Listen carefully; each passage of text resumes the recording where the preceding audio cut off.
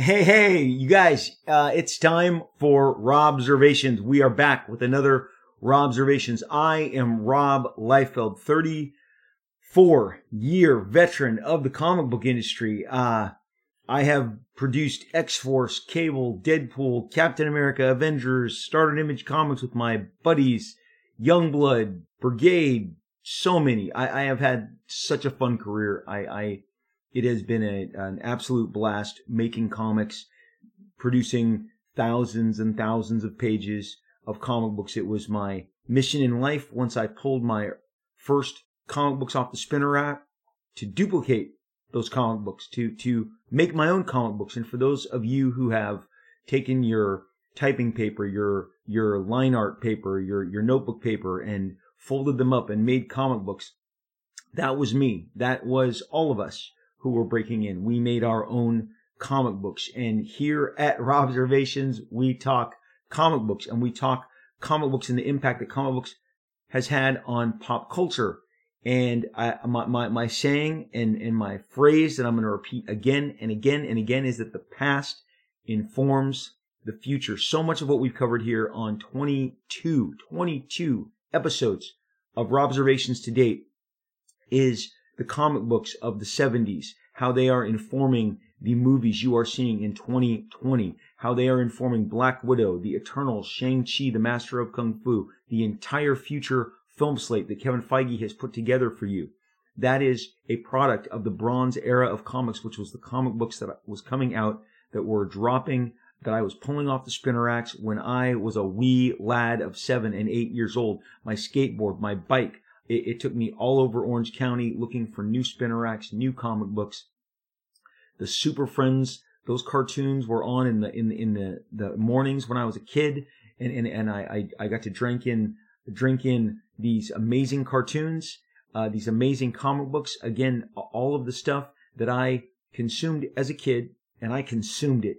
I didn't collect it because I would not treat them with the same delicate nature that today's fans do, because in truth, again, as I've covered several times, backing boards and Mylar bags or just plastic bags were not introduced to my consciousness until 5 to 6 years after I was pulling them off spinner racks and stacking them in my garage and on my shelves and in my drawers, because that was a part of the collectible aspect of comic books, which I would encounter when I went to my very first comic store. Oh my gosh, perfectly sized cardboard, stiff backings in a perfectly sized plastic, bag.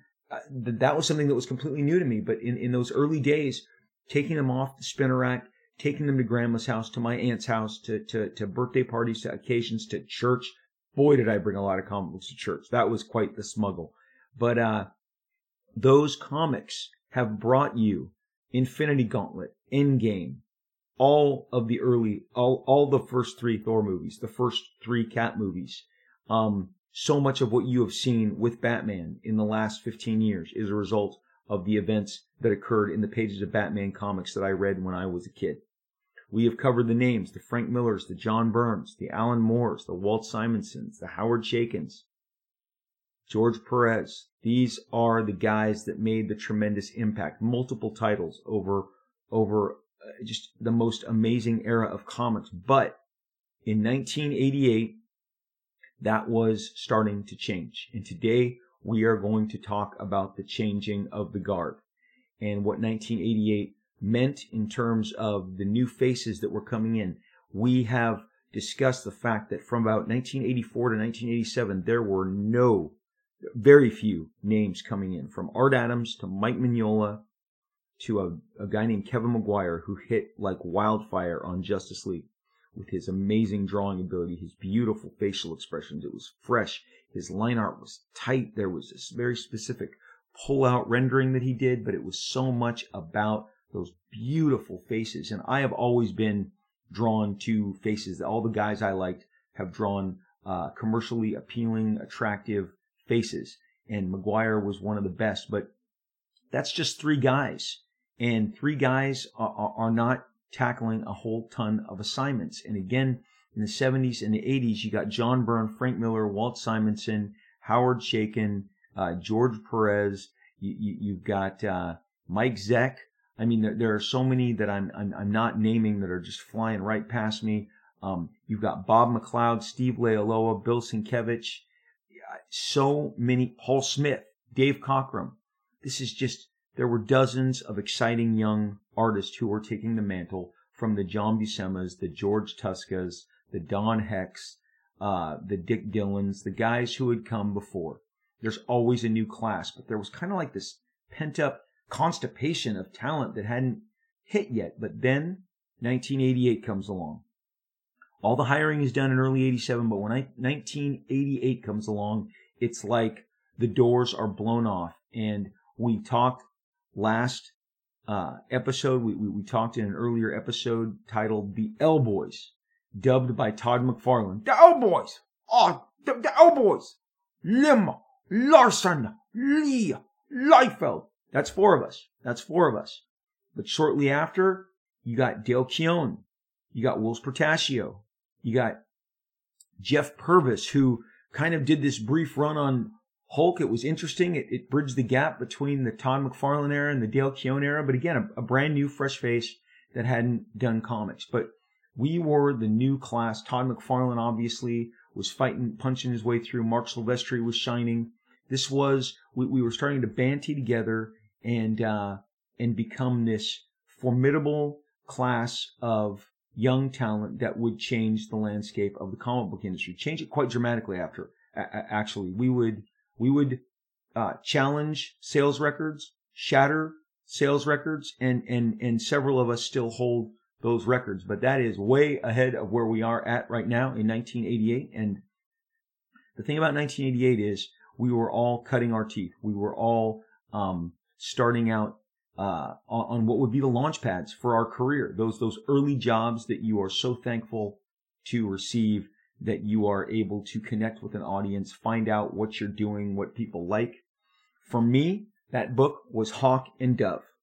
And before I get too far astray or into this, Eric Larson at the time was taking on Doom Patrol, Jim Lee was taking on Alpha Flight, and Ron Lim was doing Cyforce. Todd was transitioning from the Hulk to Spider-Man. Mark Silvestri was still on the X-Men. And Dale Keown was not yet come to the comic book shores yet, but he was on his way. But so when I was doing Hawk and Dove, Jim and Ron Lim were over at Marvel, and Eric and I are beginning to thrive on monthly assignments at DC Comics. For me, Hawk and Dove was hard fought. I had been hired by Marvel at WonderCon 1987. They gave me some Marvel Universe Handbook entries to draw. In Marvel Universe, the Book of the Dead, an entire series where they did characters who had died, I did the Zodiac, a whole group of characters based on the signs of the Zodiac, Libra, Virgo, all of it. And I had handed those in immediately, turned those around in a weekend to just show that how excited I was, how eager I was to meet my deadlines. I was told I was going to get a story in the back of Solo Avengers, which was a title that was spotlighting Solo Avengers titles. And I was waiting on that when DC Comics had offered me this bonus book where I would draw a 16-page Warlord story that would be a bonus book inside an upcoming issue of Warlord. So you are in no position to turn down work when you are young. You are in no position to turn down work. So you take as much work as you possibly can that's being offered to you, especially when you are trying to pay your rent. And again, I am a kid who has just completed a year of doing 3 jobs every day almost. I delivered pizzas 4 nights a week for my buddy's pizza parlor, and that was the easiest of the jobs I did. I generally get on the job between 6 and work till 11 or midnight. And my day job was working on a construction site. I had to be at the construction site at 5:30 every morning, which meant getting up at 4:45, getting out of the house by 5, and making the half-hour drive to the office where we would get our assignments. And then we would generally be on the construction site between 6:30, and that would go till 4 o'clock every day. And then I could drive home and generally get home by 5 o'clock. That was Monday through Saturday for young Rob Liefeld, 18-year-old Rob Liefeld. Finally, I was working as a busboy on the nights I wasn't delivering pizzas. All my buddies had gotten jobs at a new restaurant, and it was easy. You got dressed up in a nice, at this place, nice dress shirt, slacks, dress shoes, your nice, this was a swanky restaurant called the Melody Inn in Fullerton, California, and it was around until the early 90s when it burned down, but it was a new roaring 20s restaurant. I was a busboy there with all my buddies, and we would just clean tables, bring out waters and bus tables all night and split the tips with the waitresses at the end of the night. And that was my 18-year-old experience as I was trying to put a roof over my head and help out my parents who had once again fallen on some difficult times. I was the son of a Baptist minister who in 1978 went in for some brain tumors that created a blood clot, which put him in a coma for 9 entire months. He was away from our house. The doctors kept telling my mom to unplug him. He would never wake up. He was going to be a vegetable. That is a tough pill to swallow when you're a kid. Part of the relationship that I have with comics that is so tight and so deep and so personal, and I've been able to examine it in my adult life, is those comic books were on my lap in the drive to the hospital every day. We went to see my dad every day. I was not allowed to see him. He was discolored as a result of the coma, but my mom and my sister occasionally got in to see him. I would always have my latest comic books to comfort me in the waiting room, in the drive to and from, and afterwards. And this was a very sad time in my life. So the comic books were a huge source of inspiration, an escape, if you will, an absolute escape into another world that would occupy my brain and my imagination and take me away from the pain, especially that my mom was feeling, because she was very overwhelmed, crying all the time, as would your mom, as would anyone whose husband went in for a brain surgery and did not come out for 9 months. So I even was driven to the local market to get new comic books as a distraction when they drove my dad home that morning, about 10 months later, because once he woke up, he had a solid month of therapy before he could be taken home. Then he would do physical therapy for a great, for many months. But the thing is, they wanted to get me out of the house, drive him home, get him situated, and then I would drive back with my sister, who I would then come inside, and there's my dad on the couch. He's returned home. I had comic books in my hand. So comic books have kind of always been a part of my life. And in 1988, my dad was on his 3rd surgery. Those pesky tumors kept growing back. We had been financially crippled as a family. My dad had lost all of his work because of the insurance burdens on him with his tumors. My mom was working as a secretary, so I was pitching in and helping out as much as I could. So this detour was, in fact, to inform you that you cannot afford to pass up jobs. A bonus book in Warlord was not as sexy as a story in the back of the Avengers, but you go to where the paychecks are, and I am ready to move my pencil across the Bristol board, give you drawings that I can get paid for, get my established rate. I think I started out again at $85 a page, and I was off to the races. I did my Warlord bonus book. And shortly after that, I got a call to do a Secret Origins a story in an issue of Secret Origins. DC Comics was putting out a Secret Origins comic book, which always featured 2 tales. Generally, very rarely was it one 48-page tale, but it was a 48-page comic book, and they always gave you 2 different stories. And so my Nightshade story was one of the stories in an upcoming issue, and Nightshade had become a part of the Suicide Squad in this latest incarnation of the Suicide Squad that was being published by DC Comics. And it was a fun story. It gave me a lot to do. There was a little fantasy prelude and a backstory of how Nightshade's mom gave her powers, and then up to the present with them as part of the Suicide Squad and encounters with the Justice League. So it was fun. It was a really fun story. And finally, I had been given the call that I was going to finally be selected to be a part of Hawk and Dove, because that summer while I was doing, in 87, while I was turning in my bonus book work, I was given the treatment to an upcoming series called Hawk and Dove. Now let's revisit Hawk and Dove. Hawk and Dove had briefly had a 7-issue series in the 60s done by 2 giant, staggering, amazing talents in comics. Steve Ditko, who is one of the primary creators of Spider-Man, a seminal force in comics. Spider-Man and Doctor Strange creations are on his resume, and all the villains. So he gave you Spider-Man, he gave you Doctor Strange, he gave you Dormammu, Mordru, Nightmare, Green Goblin, Vulture, Doc Ock, all of it. Steve Ditko, phenomenal. When he went to DC, he had created Hawk and Dove. Hawk and Dove was created out of the protests of the 60s, out of the college movement, out of the, some would call you the hippie movement, but this, war and peace were their, representatives. Hawk represented war, and Dove represented peace. Hank Hall, Don Hall were brothers. Attending college, they were, transforming into the aggressive Hawk, who represented war, and the pacifist that was Dove. So Steve Ditko got his political leanings and his political kind of ideas and machinations worked out with these two characters. Again, always representing these different sides and how they worked for and against each other in each story, and giving you kind of a nice morality play at the same time, as well as some political commentary.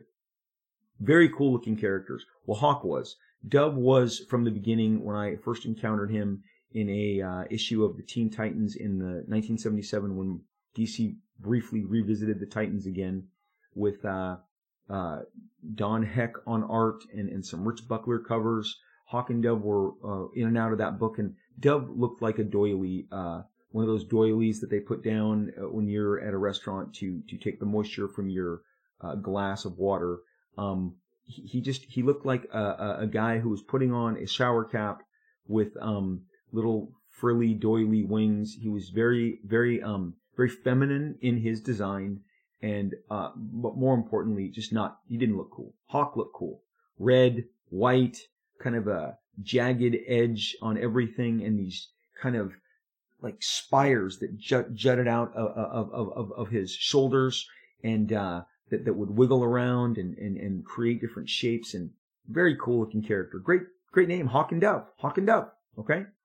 And but whether it was by Steve Ditko or Gil Kane, who followed Steve Ditko after Steve launched it, it didn't take the fans weren't there for it, and they retired Hawk and Dove very quickly. Hawk and Dove would then live on in the pages of the Teen Titans, bumping into them, becoming kind of honorary Teen Titan members. At that point in the 60s and the 70s, they were not a dedicated part of the team. The Titans, the most identifiable Titans lineup was always Robin, Wonder Girl, Kid Flash, Speedy, and Aqualad.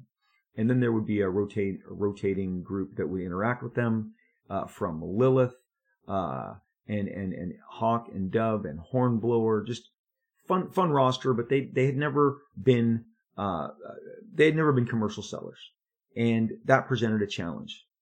Dove was actually killed in the Crisis on Infinite Earths, which was the giant mega crossover we have praised here so often at DC Comics. It kind of created the reset for the DC universe, and Dove died an unceremoniously, kind of a really soft death. I mean, if you wanted to say like he kind of went out like a bitch, you could get away with saying that.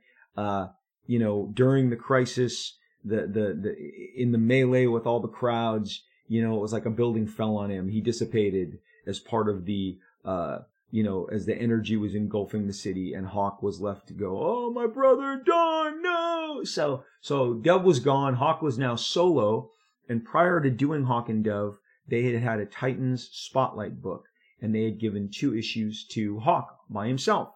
And I just remember that Butch Guice, soon to be Jackson Guice, who had done a stellar run on the Micronauts, and had in fact done a really killer miniseries called X-Men Micronauts, where 2 fan favorite teams teamed up.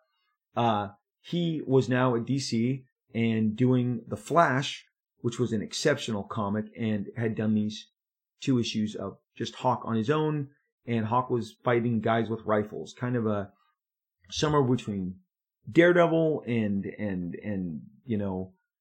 Spider-Man, but nowhere near as exciting. Wasn't swinging from rooftops, wasn't blind, didn't have a billy club, was just kind of an angry guy who transformed and was missing Dove.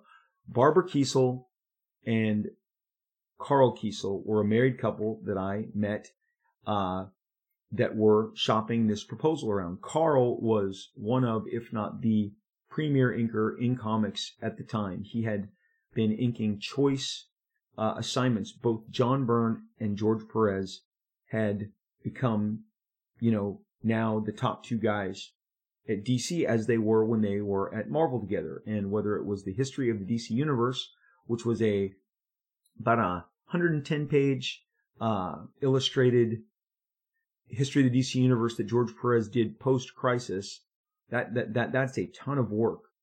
Carl inked all of it. He inked everything over George, and I was like, wow, he may be my favorite inker on George Perez now.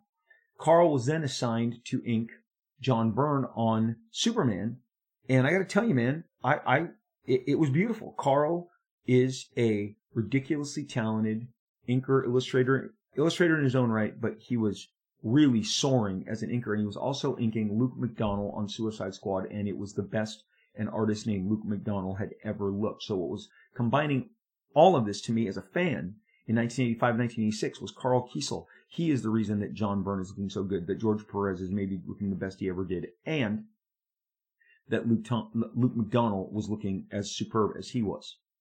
So the idea that this proposal for Hawk and Dove by Barbara and Carl was going to be a miniseries that Carl would, as part of the cell, he would ink. So Carl came with the dinner. Like, he came with the project. Okay, great. I'm all over this. I read it, and it was this supernatural, really ramped up the supernatural take on Hawk and Dove. Took them from war and peace to chaos and order. No longer were they war and peace. They were chaos and order. And it was tapping into the supernatural realms of the DC universe, which, when we talk about the supernatural realms of the DC universe, you're talking Dr. Fate, you're talking the Creeper, you're talking the Phantom Stranger, you're talking Eclipso. This is a very cool world, and I wanted to be a part of it. And so I had gone so far as to do some sample pages trying to show how I would depict Hawk with this new dove. They were introducing a brand new female dove. There was no designs. There was zero put in front of me. But the editor who was assigned to make Hawk and Dove happen based on their outline, which again revealed this supernatural element, and basically, because Dove had died in Crisis, Order demanded that a new dove would be introduced, and that was kind of their jumping off point. And as a result of this new dove being introduced, that would kind of be a counter, be a counter to Hawk, and they didn't know each other and weren't familiar, or were they? There's the mystery there. But this new female dove would stir things up and also introduce a new other bird-themed character named Kestrel, who was almost demonic in his evil and his intent to infect mankind and take down Hawk and Dove, who were standing kind of at odds with him, keeping him at bay. So this was a very exciting proposal. And in my young career, I just knew if I could get this job, I could strut. I could show everything in my arsenal. I knew that I could do action well. I had been brought up on a diet of Frank Miller and George Perez, Walt Simonson, some of the best action artists I'd ever, encountered.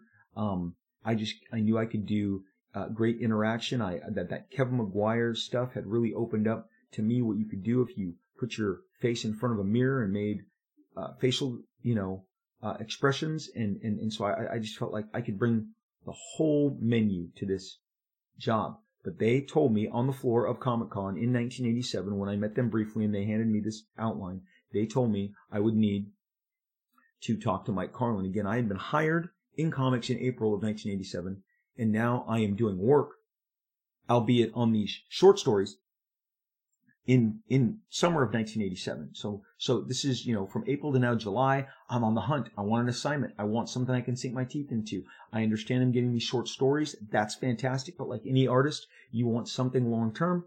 And the idea was that this miniseries would be 5 to 6 issues long. I go up to Mike Carlin. I am aware of Mike Carlin. He was an editor at Marvel Comics until he wasn't. He had a falling out with Jim Shooter. He was sent over to DC, where now he was on the Superman titles with John Byrne. They had worked together over at Marvel, so they reconnected at DC, and Mike became John's kind of gatekeeper, his editor. And so I went to talk to Mike Carlin, who had a very sizable ego for someone who, in my opinion, was part of the editorial structure of the business. He had written a couple of short stories, but bottom line, I gave him the respect that he deserved, being the gatekeeper of not only Superman, but of this project. And he was very dismissive of me as a young talent, and I got it. I'm now a rookie coming off the bench on a team at DC Comics, trying to show you that I can knock down shots, that I can get rebounds, that I can contribute in any way. That's what it is. I knew my place, but I couldn't contain my enthusiasm, and he was always very eager to pour the cold water on my enthusiasm.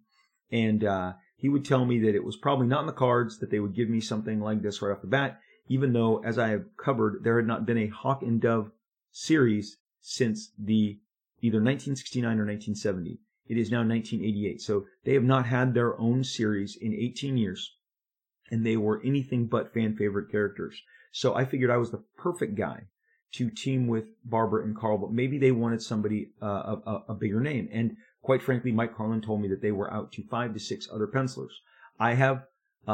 I was aware of some of the artists that they were dancing with on this, and in fact, 2 of them I went to directly and said, "Hey, are you going to be doing that Hawk and Dove series? I know your name's been thrown around." And both of them flat out told me, "Oh yeah, I'm not doing that. They just don't understand. I've turned that down, but that they're still under the idea that I'm going to accept that job, but I'm not." And I was like, ha ha. Okay, so not everybody that they're pinning their hopes on. And when I say they, I mean Mike Carlin. Because if I haven't been really clear, Barbara and Carl responded to my enthusiasm, had seen my samples, and thought that I would be great on the gig. Both of them had given me their blessing, and they had told the editor, Mike Carlin, that I would be great for the job. Now, look, I'm not stupid.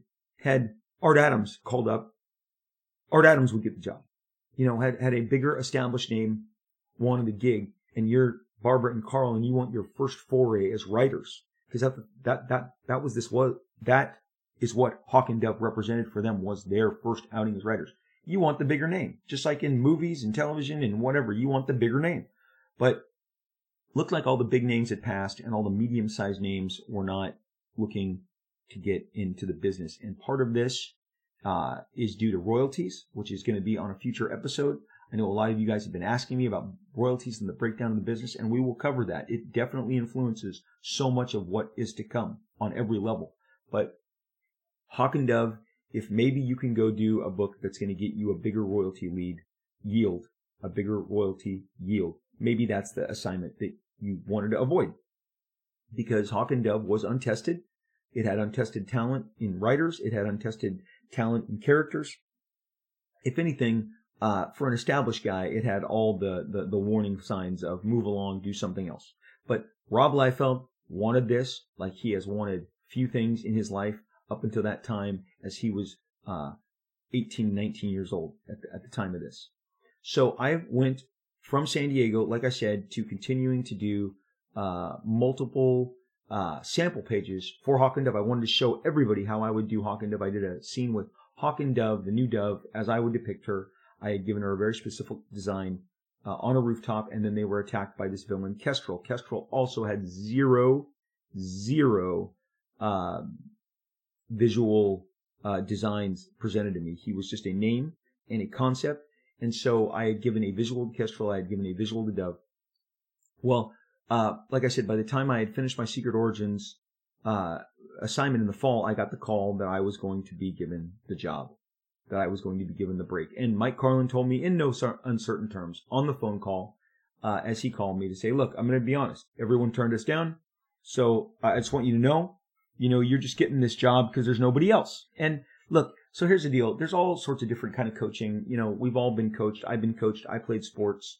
Whether it's your head coach, your line coach, your receivers coach, your special teams coach, everybody has a different voice. My sons have played all sorts of sports. They played football, basketball, soccer. My daughter has played soccer and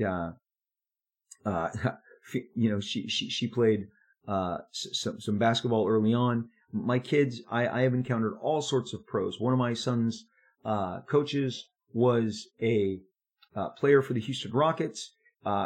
We have gotten everything from soup to nuts in terms of coaching. And as you all know, if you have been coached or have a kid who's been coached, every coach has a different style, has a different approach. Some are relentless. They want to challenge you at every level. No breaks, no days off, just constantly in your face, pushing. Others are more aspirational. They want to give you a goal. They want to share with you how they're going to help you get there. Mike Carlin, from all of my encounters with him over this year, was nothing but the biggest bully I have ever encountered in comics. There would be numerous times where he was in today's market, he would have been written up for abuse, for verbal and for emotional abuse. But I could take it, because at the end of the day, it's not going to be worse than my dad being in a coma for 9 months. And that's one thing you need to understand about me and my entire approach to my career. Nothing is ever going to match that time and that sadness of my dad being in the hospital and having a family teetering on the edge of complete emotional and financial collapse. So when I was challenged by anybody and somebody as small and petty as a Mike Carlin, it was easy for me to answer that bell. That was nothing. I would always smirk or chuckle, which would, mark me as cocky, but it was really the way I coped. I'm like, wow, I can't believe this guy is kind of so insensitive, mean, coarse, and, whatever. Carl and Barbara were sweet and accommodating, and I just knew that my editor had basically started the project by saying, you're the last guy we wanted, but you're the only guy standing there to get the assignment, so off you go. I attacked Hawk and Dove. That first issue was fantastic. Carl and Barbara were tremendous first-year writers, and the splash page, the cliffhanger to that first issue was perfect. The introduction of Dove, after kind of teasing us with her throughout, you got the big full splash page, she and Hawk in the same room facing each other. Issue 2 opens with some amazing action as we, now get them in action together, which is what you want, which is why you're picking up the book. And the evil that we built on with Kestrel in the first episode. I always felt like they really had modeled, or I just decided to model my version of Kestrel out of his costume on Rutger Hauer in The Hitchhiker. And I then basically made Kestrel into almost a Wolverine type visual, because I felt like the visual language was there already with the Hawk design, and given that he was an even nastier, meaner bird than Hawk, I gave him more of a tilt towards Wolverine, because why not? Why not push that envelope? Hawk and Dove, you've got the red of Hawk and the blue of Dove created the purple of Kestrel, and that's how that was decided. So that was cool. But Dove's visual, remember what I said earlier on about the male Dove being he had a full shower cap, the kind my mom would put on to cover her hair when she'd take a shower on the days she wasn't washing her hair, like so many women of that age, the 50s, 60s, 70s, maybe now, even today. And on a guy, it just looked weird. And then it was such a boring kind of blue and some white panties and boots and gloves. And then, like I said, these doily, they weren't even wings, it was a doily cape in the back. And it's like, this has never been an inspiring design. And so I had given 5 different designs for Dove that I really wanted to base her on and give her the elegance of a character that was near and dear to me, like an Elektra. She was more acrobatic and had martial arts moves that she was pulling off. So I was very much visualizing a longer cape that would ebb and flow in the wind as she kicked, and also I wanted to cut out the mask and give her this long flowing hair that would blow in the wind, providing even more visual, oomph. Again, the flow and the sway of the hair as a figure is kicking and jumping and leaping and striking can provide so much extra motion. First, the note I get back from Mike Carlin is no hair. Underlined, underscored. Now, what I'm about to tell you, Carl and Barbara write about in the foreword of Hawk and Dove, the original trade paperback that was released shortly after we did the miniseries. So I'm sourcing this. This is not something that you go, oh, Liefeld, the gripes. No, this is real. Mike Carlin was completely against having her break the original design mode of the original male Dove. And I finally said, look, you guys, this is kind of a deal breaker for me. If we give her a full shower cap, there's nothing sleek about that. And in essence, all we've done is give Don Hall, D-O-N, Don Hall, the brother to Hank Hall, we have just given him boobs. That's all. Boobs and hips.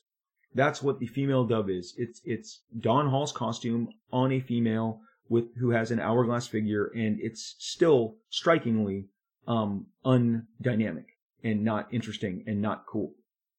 Barbara and Carl saw this as an opportunity to really throw support behind me. They did. They write about this. And Carl's like, Rob was right. This was the way to go. We compromised on a ponytail so that the long flowing hair that I wanted was now cut down to a flowing ponytail, which I used like a whip. I whipped that thing around like it was a whip that could snap your face, your neck. So I took the compromise, but the facial mask that I had created was now determined to be with the big giant. I wanted big giant Steve Ditko eyes, the way Steve Ditko had given Spider-Man. That was my other big design element, because Dove just had these eyes that came through cutouts, and I said, no, I want these big, like, giant Ditko eyes. So between that and the hair and the new shawl and the new design of the costume, we were off to the races. Barbara and Carl had come down on my side. They had, I don't know what occurred inside the offices in New York. Both of them lived in Connecticut and were in the DC offices quite often, because I would go stay with them early on during Hawk and Dove and visit the offices, and Carl would take me through his daily routine. Barbara was also, if I hadn't mentioned already, she was an editor at DC. So like Mike Carlin, she held an editor staff position at DC Comics and had a line of books that she herself was responsible for. She just wasn't responsible for these, so she had to defer to Mike. Well, early on, so the first issue came out. It was great.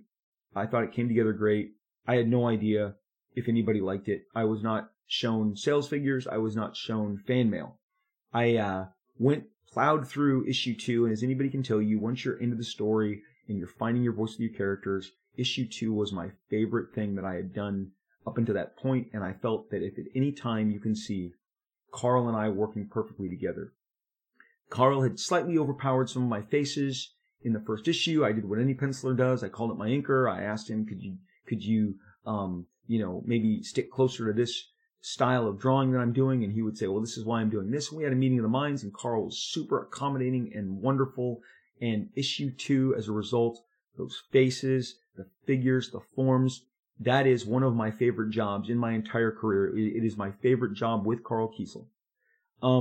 I was supposedly running a little behind, so I had to catch up. And issue 3, I did more of a tight breakdowns. I didn't do full pencils like issues 1 and 2, where I would just put so much of the lead on the paper. And again, when I got to Marvel, the editor-in-chief at Marvel at the time, Tom DeFalco, would tell me, he said, we don't pay you for the amount of lead you put on the page. You understand that, right? And again, in the Marvel method of, especially so much of what Marvel was doing that I would come to realize that I loved in the 70s and the 80s was guys like John Buscema and others doing breakdowns. Not this full lush pencil that Art Adams would always kind of do and set the standard for the new guard. But issue 3, to catch up, I did more of breakdowns. Issue 4, really great penultimate issue coming along. And then issue 5 lands. And in issue 5, Hawk and Dove are going into the Chaos universe. And my good buddy, Eric Larson, again, a fellow L-boy, had been doing the Doom Patrol. And one of the big advertised aspects of Crisis on Infinite Earths post-Crisis, the reason they did it was so that everything in the DC universe would be consistent. It would be consistent. Consistency. What happened in one book or realm would be reflected in another book or realm. That is what the idea behind all of it was. So, Eric had the Doom Patrol with his writer, Paul Kupperberg. They had the Doom Patrol fall into the Chaos Dimension. The Chaos Dimension is powering our entire book. It is chaos and order are the pillars that Hawk and Dove are built on. While I am doing Hawk and Dove around issues 2 or 3, this Doom Patrol issue of the Doom Patrol falling into the Chaos Dimension occurs. And Eric brilliantly, when they enter the Chaos Dimension, rewarded all of us visually by turning the pages sideways, so that then you were reading the book sideways and you were encountering everything sideways. And it was so much fun. When they came out of the Chaos Dimension, it went back to from horizontal, okay, from turning from a horizontal, template, it went back to a normal, straightforward, template that you were normally encountering comic books on. But that was a fun twist, and your eyes and your flow of the page turned, and now you're flipping it a different way, and then you're out of the book, and it was really fun and really cool. And John Byrne had done an entirely sideways issue of the Fantastic Four when they were in the negative zone a few years prior, and it was a giant, advertised, marketed thing that John Byrne was doing. So when Eric did this on Doom with the Doom Patrol in the Chaos Dimension, I thought it was really, really fun. Well, my plot to Hawk and Dove 5 has Hawk and Dove falling into the Chaos Dimension for 10 pages. I followed Eric's exact lead, but I am getting slightly ahead of myself. At one point between issues 3 and 4, I had called Mike Carlin to ask if, again, maybe it was between issues 1 and 2, if Carl would adhere closer to my faces. Because again, as I said, I love faces. Faces is what draws me into a comic book. From Neil Adams to Frank Miller to John Byrne to Walt Simonson to George Perez to Kevin Maguire, I'm all about the faces. So I wanted to see the faces that I was working so hard to construct more adhered to, if at all possible. I put that forth. Well, it was a weekend on Saturday when Mike Carlin called, and this was the first time the abuse occurred, and he raised his voice at me in a way that I will not duplicate here, screaming at me, and the entire time I'm hearing this chopping sound. And he screams at me, "How dare you? How dare you? How dare you ask for a veteran inker, someone as talented as Carl, to adhere to your lines?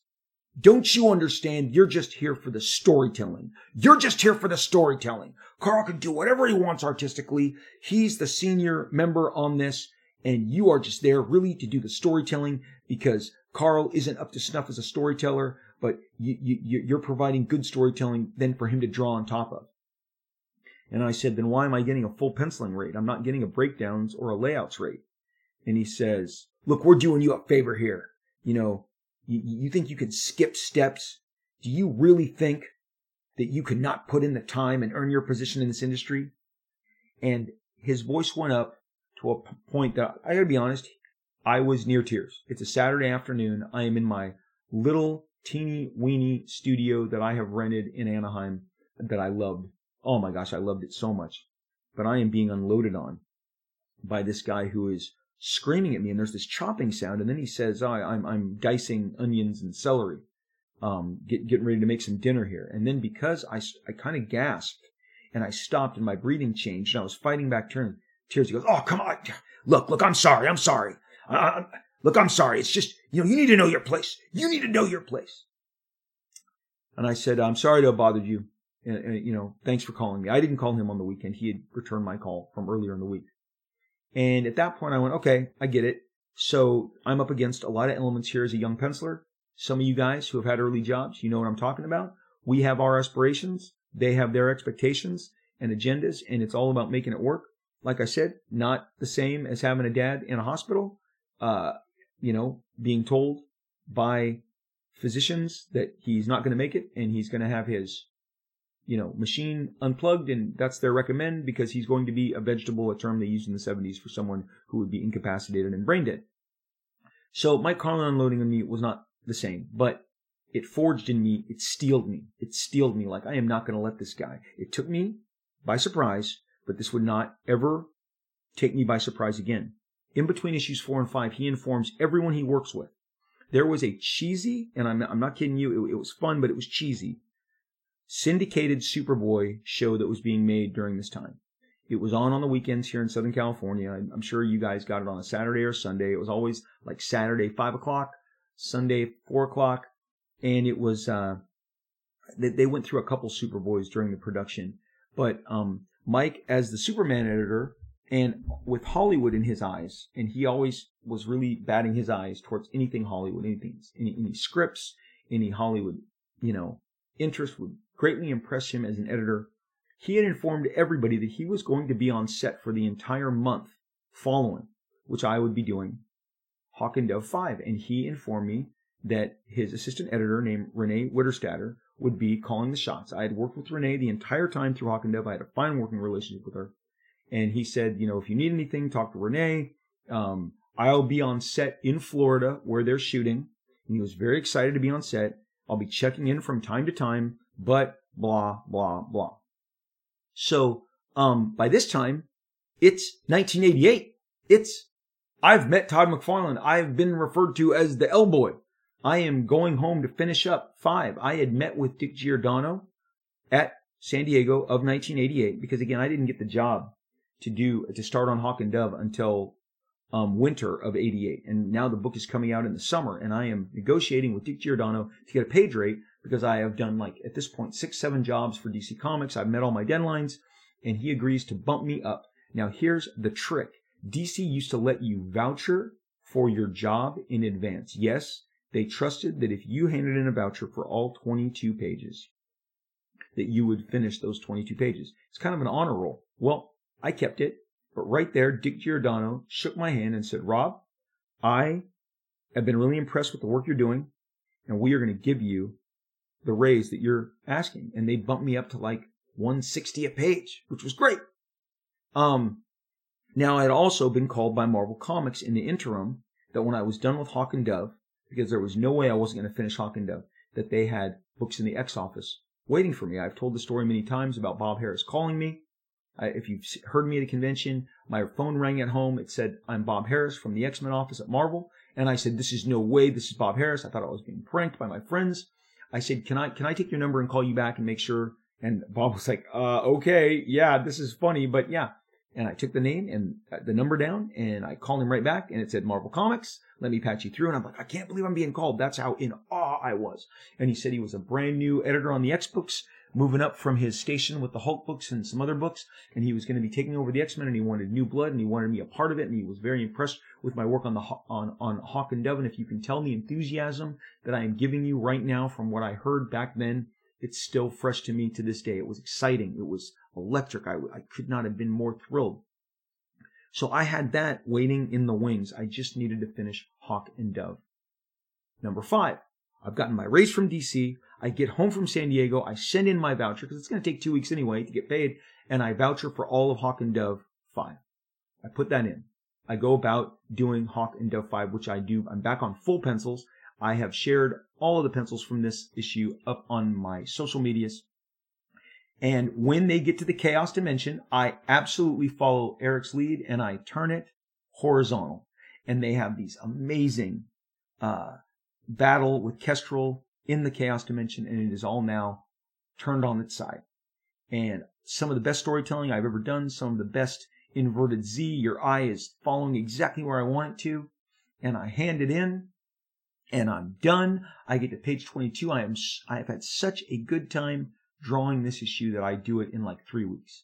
And I hand it in, and Renee says, yeah, it's good. You're good to go. You're completed. I've put your voucher through. And what do you know?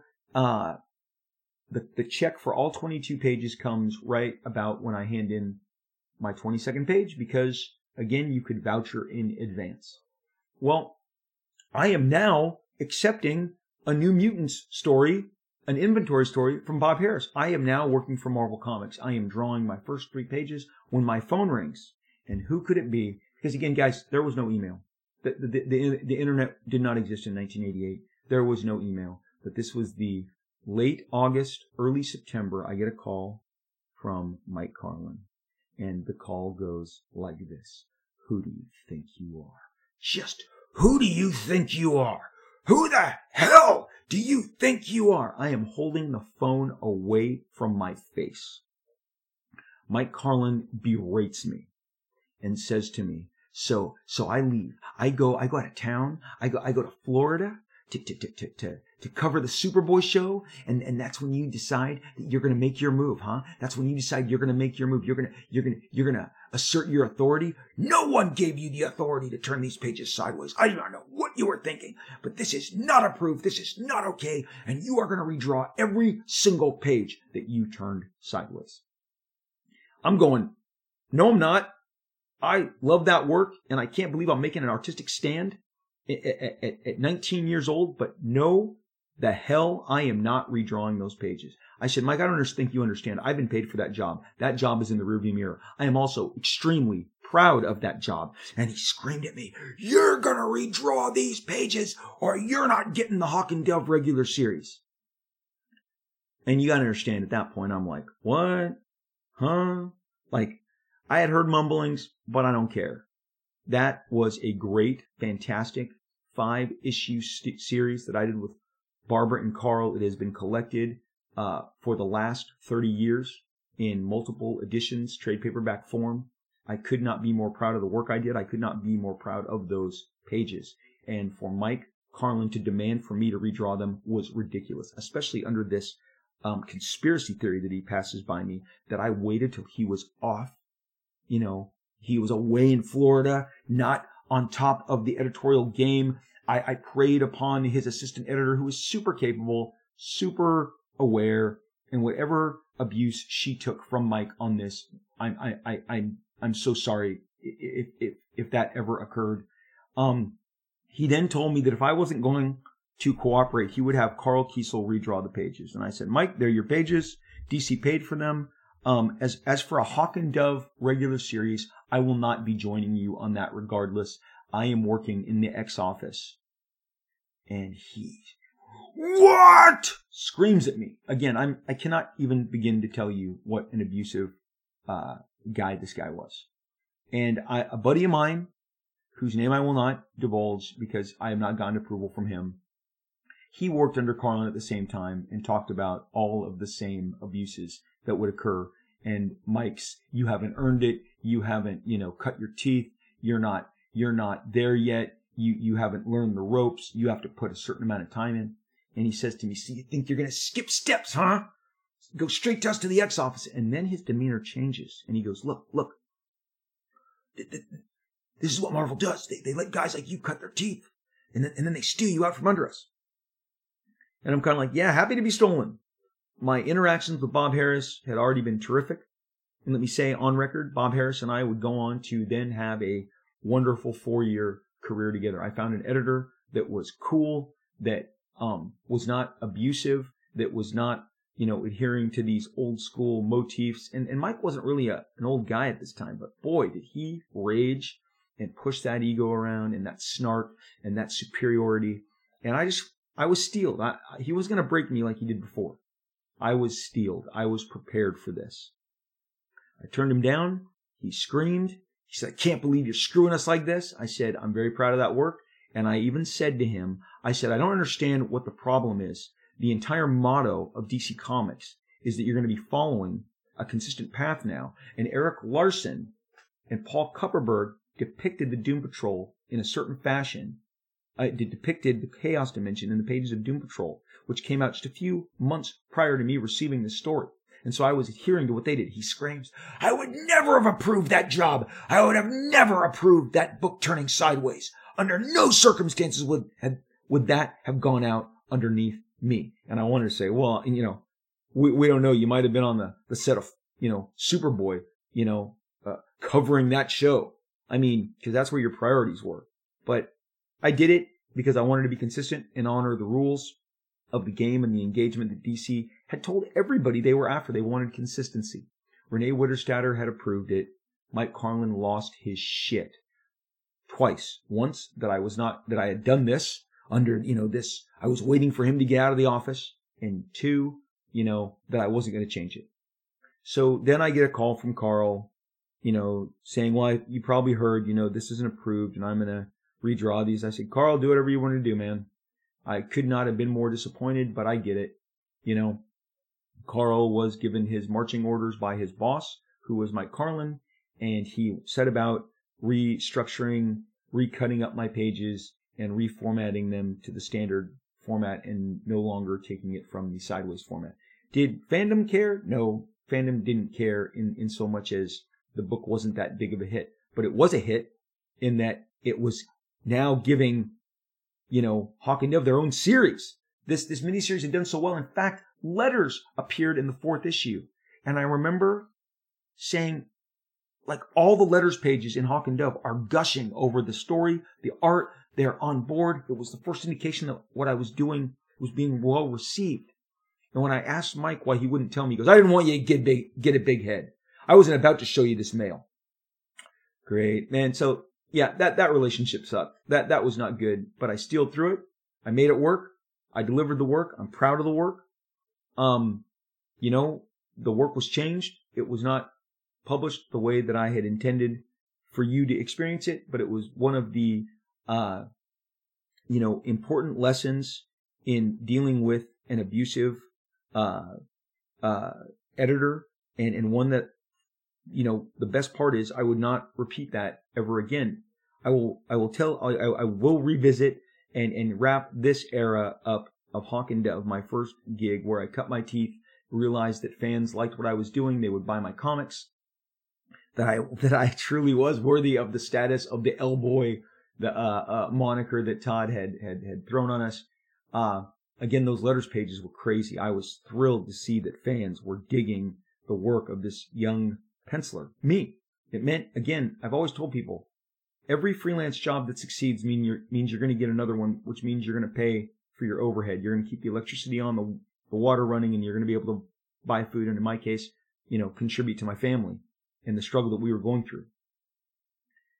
In 2012, the Image guys were all given our Inkpot Awards. It is the equivalent of a Lifetime Achievement Award, Oscar, Academy Award. It is a brilliant, I have it here on my mantle, it is a brilliantly sculpted, heavy, this jet black statue with this cartoon character with his quill on top of it, on this black dais. It is heavy. It comes in this special box that you uncover in front of this giant audience of 7,000 people. I was awarded my Inkpot Award. I was also given a special station that everybody who was a special guest that year was given, where you got a special table adjacent to Artist Alley in San Diego Comic-Con. Well, two young studs that I had hired at Extreme Studios, Todd Knock and Norm Ratman. They had put in 5-6 years. I had given them their first work at my Extreme Studios that I would create when I left to start Image Comics. It was my studio. It's the label that I put out all my comics under. These guys, I had great relationships with Todd and Norm. I am still close to this day. Norm has inked me as recently as, it was 20 years ago, but he inked a really kick-ass 2-part Wolverine story with Deadpool that has been reprinted a gazillion times in the last decade. And Norm has gone on to become one of the top inkers. Todd Knock went on to be one of the top pencilers. They both did about a 10-year run at DC Comics following Extreme Studios. Well, I see Mike Carlin and his wife as I am sitting there drawing at my table adjacent to them. And he saunters up to Norm and Todd, who he worked for, who he was an editor for. I don't know what their experience was, never discussed it. But he's flipping through their work, and in earshot of me, he says, oh yeah, you guys broke free of Rob Liefeld, right? And Norm and Todd were, quiet. Mike was still working at DC Comics at the time. I think he was in the animation department now. He wasn't doing monthly comics. But, and Mike and I, trust me, you're going to hear more of his story as we go through this comic book history where the past informs the future, because as a result of Image Comics, we spooked DC so badly they had to kill Superman in order to compete, and Mike was, spearheaded that event, which was very successful for them. An event that was a knee-jerk reaction to everything that was going on with Image Comics, ended up doing very well for DC. So Mike will circle back in future installments of Robservations, but at this point in 2012 at San Diego Comic-Con, Mike is making a crack about me to two guys who I gave their start in their careers, who are clearly still intimidating. Mike is now, he's older, he's,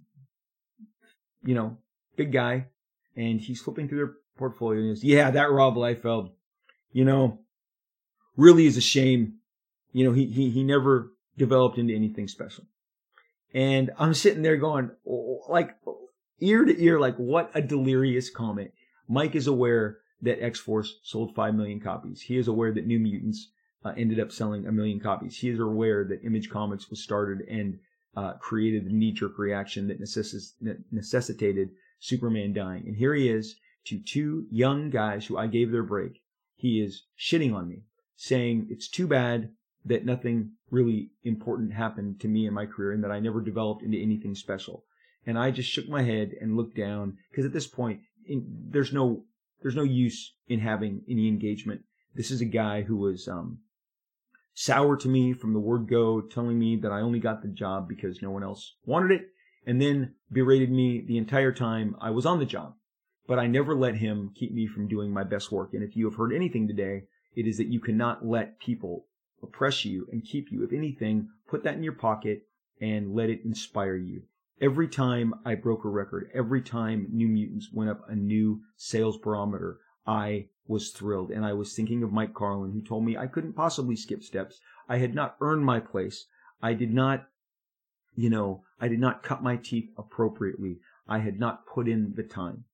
That is ridiculous. That is ridiculous.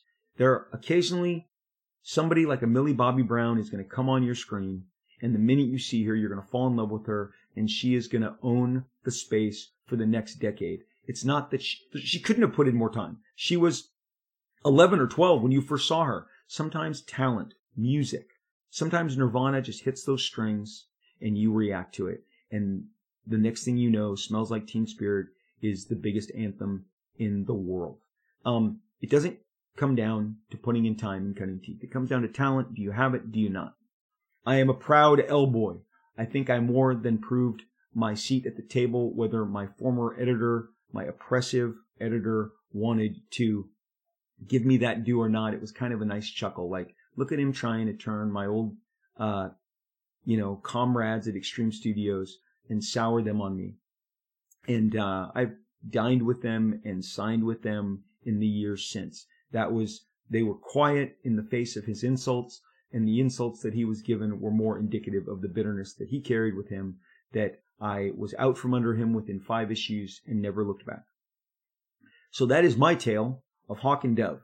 In the meantime, as I said, Eric Larson was knocking down Doom Patrol, and Jim Lee was doing his very finest to fill John Byrne's shoes on Alpha Flight. And soon we would all be under one banner at Marvel Comics, where we would all start making some really amazing and beautiful music together. My journey at DC was exciting. I loved being part of Dove's creation. I love that in the years since, I have gotten royalties on everything Dove and Dawn Granger related, because that is the name of the female Dove. I was able to meet Minka Kelly and Alan Ritchson at the premiere of the amazing Titan show 2 years ago. That show is fantastic. Seeing again characters of mine come to life with Dawn Granger. I am hopeful Kestrel will follow at some point, but Hawk, as conceived by Steve Ditko, Alan Ritchson embodies in the best possible way. They say that they made him bigger and thicker to reflect my version of Hawk. That may be. We all kind of have our influences on characters, but my pure contribution to the mythos, along with Barbara and Carl, is Dawn Granger, the female Dove. Seeing that look that I fought so hard to pull off and to get published come to glorious life on the big screen is a thrill. Minka and Alan could not be better embodiments of Hawk and Dove. I am hopeful that there will be further adventures, a season 3, perhaps a spin-off. There is so much yet to be done. They are young, they are beautiful, they are talented, they are amazing. They pull off those characters in a way that I could never have possibly imagined. I mean, again, you gotta, just like with Deadpool or Domino or Cable, you sit around and you hope that casting works out. And when they cast Alan and Minka, I was through the roof. I could not believe they got someone as amazing and physically gifted, as well as just so talented with his acting ability as Alan Ritchson to embody Hawk. I was so excited to see him get that role for everybody who's ever portrayed him, especially the Steve Ditko estate and the legacy that he left behind. And Minka just blew me away. And the way that, she's a brunette, and that is always a wig you see her in. And it doesn't look like a wig. It looks like she has that jet white hair. And she is so soft and vulnerable, but badass. And you've seen, really R-rated violence on that show. They draw blood, and those no longer those doily wings. Those feathers are razor sharp. She cuts people. She bloodies them up. The action is fantastic. Their chemistry is amazing. I cannot heartily endorse the Titans show. It is it's gotten lost in my opinion. Maybe it's because of the platform that it's on. I hope that they release seasons 1 and 2 on a larger platform, maybe with HBO Max in the very near future. But my Hawk and Dove legacy is great. I came back in 2011, no less, to do another 9 issues of it as part of the DC New 52. Another body of work I am tremendously proud to have partaken in. It is so much fun.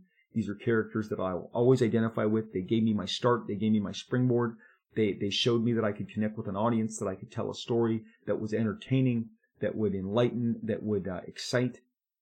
And again, my early signings, comic book store signings, people were really thrilled. We did a signing at Golden Apple for the publication of Hawk and Dove 1. Carl and Barbara flew out, and Golden Apple was the store in Los Angeles, in Southern California, to have your signing at back in the day.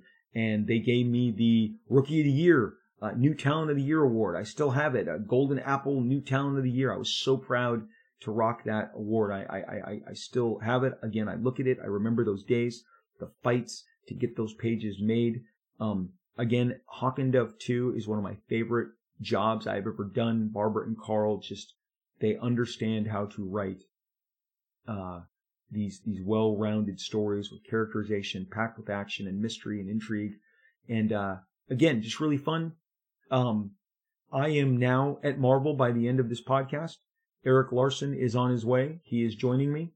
We are going to start all doing, the L Boys are now an exclusive exclusive branches of the giant Marvel tree, and you're going to watch us grow and extend and bear all sorts of crazy fruit. But that is my story. That is 1988 for me. That is, paying my dues, cutting my teeth, the full story of why you never got the Sideways issue of Hawk and Dove. And I still, to this day, hear Mike Carlin saying, I would have never approved that Doom Patrol. So much yelling through the phone. My ear could barely take it. Dude definitely had a temper problem and took it out on young people, as I said, with other talent whom I have enacted with. Really didn't like breaking in rookies. You read about those coaches, and they didn't like breaking in rookies, and I guess that was definitely his gig. Happy to have gotten the job, happy to have the job be used as a springboard, happy to have returned to them under different management in 2011 and revisit Hawk and Dove. Hopefully there'll be a hardcover omnibus, something that collects all, 14 jobs that I did with them in some future date. But that is up to a different L-Boy altogether, because Jim Lee is, as you know, an executive, big-time publisher at DC Comics now. Oh my gosh, the roads and all the ways that they have taken us. So yeah, fun times. Good times. We are really in a fun time. Eric Larson jumps on the Punisher. Jim Lee jumps on the Punisher. I am in the X Office, and Todd McFarlane's Spider-Man run is about to take off. Ron Lim will pivot to Captain America and Silver Surfer, and things are about to get really interesting. We are going to continue to cover it, walk through it. The past informs the future. Comic books kick so much ass, and they are such a source of great pleasure for so many of us. Thank you for visiting with me today on this episode of Robservations. I am on social media at Robert Liefeld, on Twitter with the blue check at Robert Liefeld, on Instagram at Rob Liefeld with the blue check. Accept no imitations. That's the real me. Continue to talk to me on social media. I'm on Facebook, Twitter, Instagram. I'm always around. Reach out. Let's talk. Let's discuss. Share this with your friends. Get your friends to listen. Subscribe if you can. I'm told I don't say that enough, so there I am. I'm trying to say it enough. You guys have a great day. Enjoy yourself.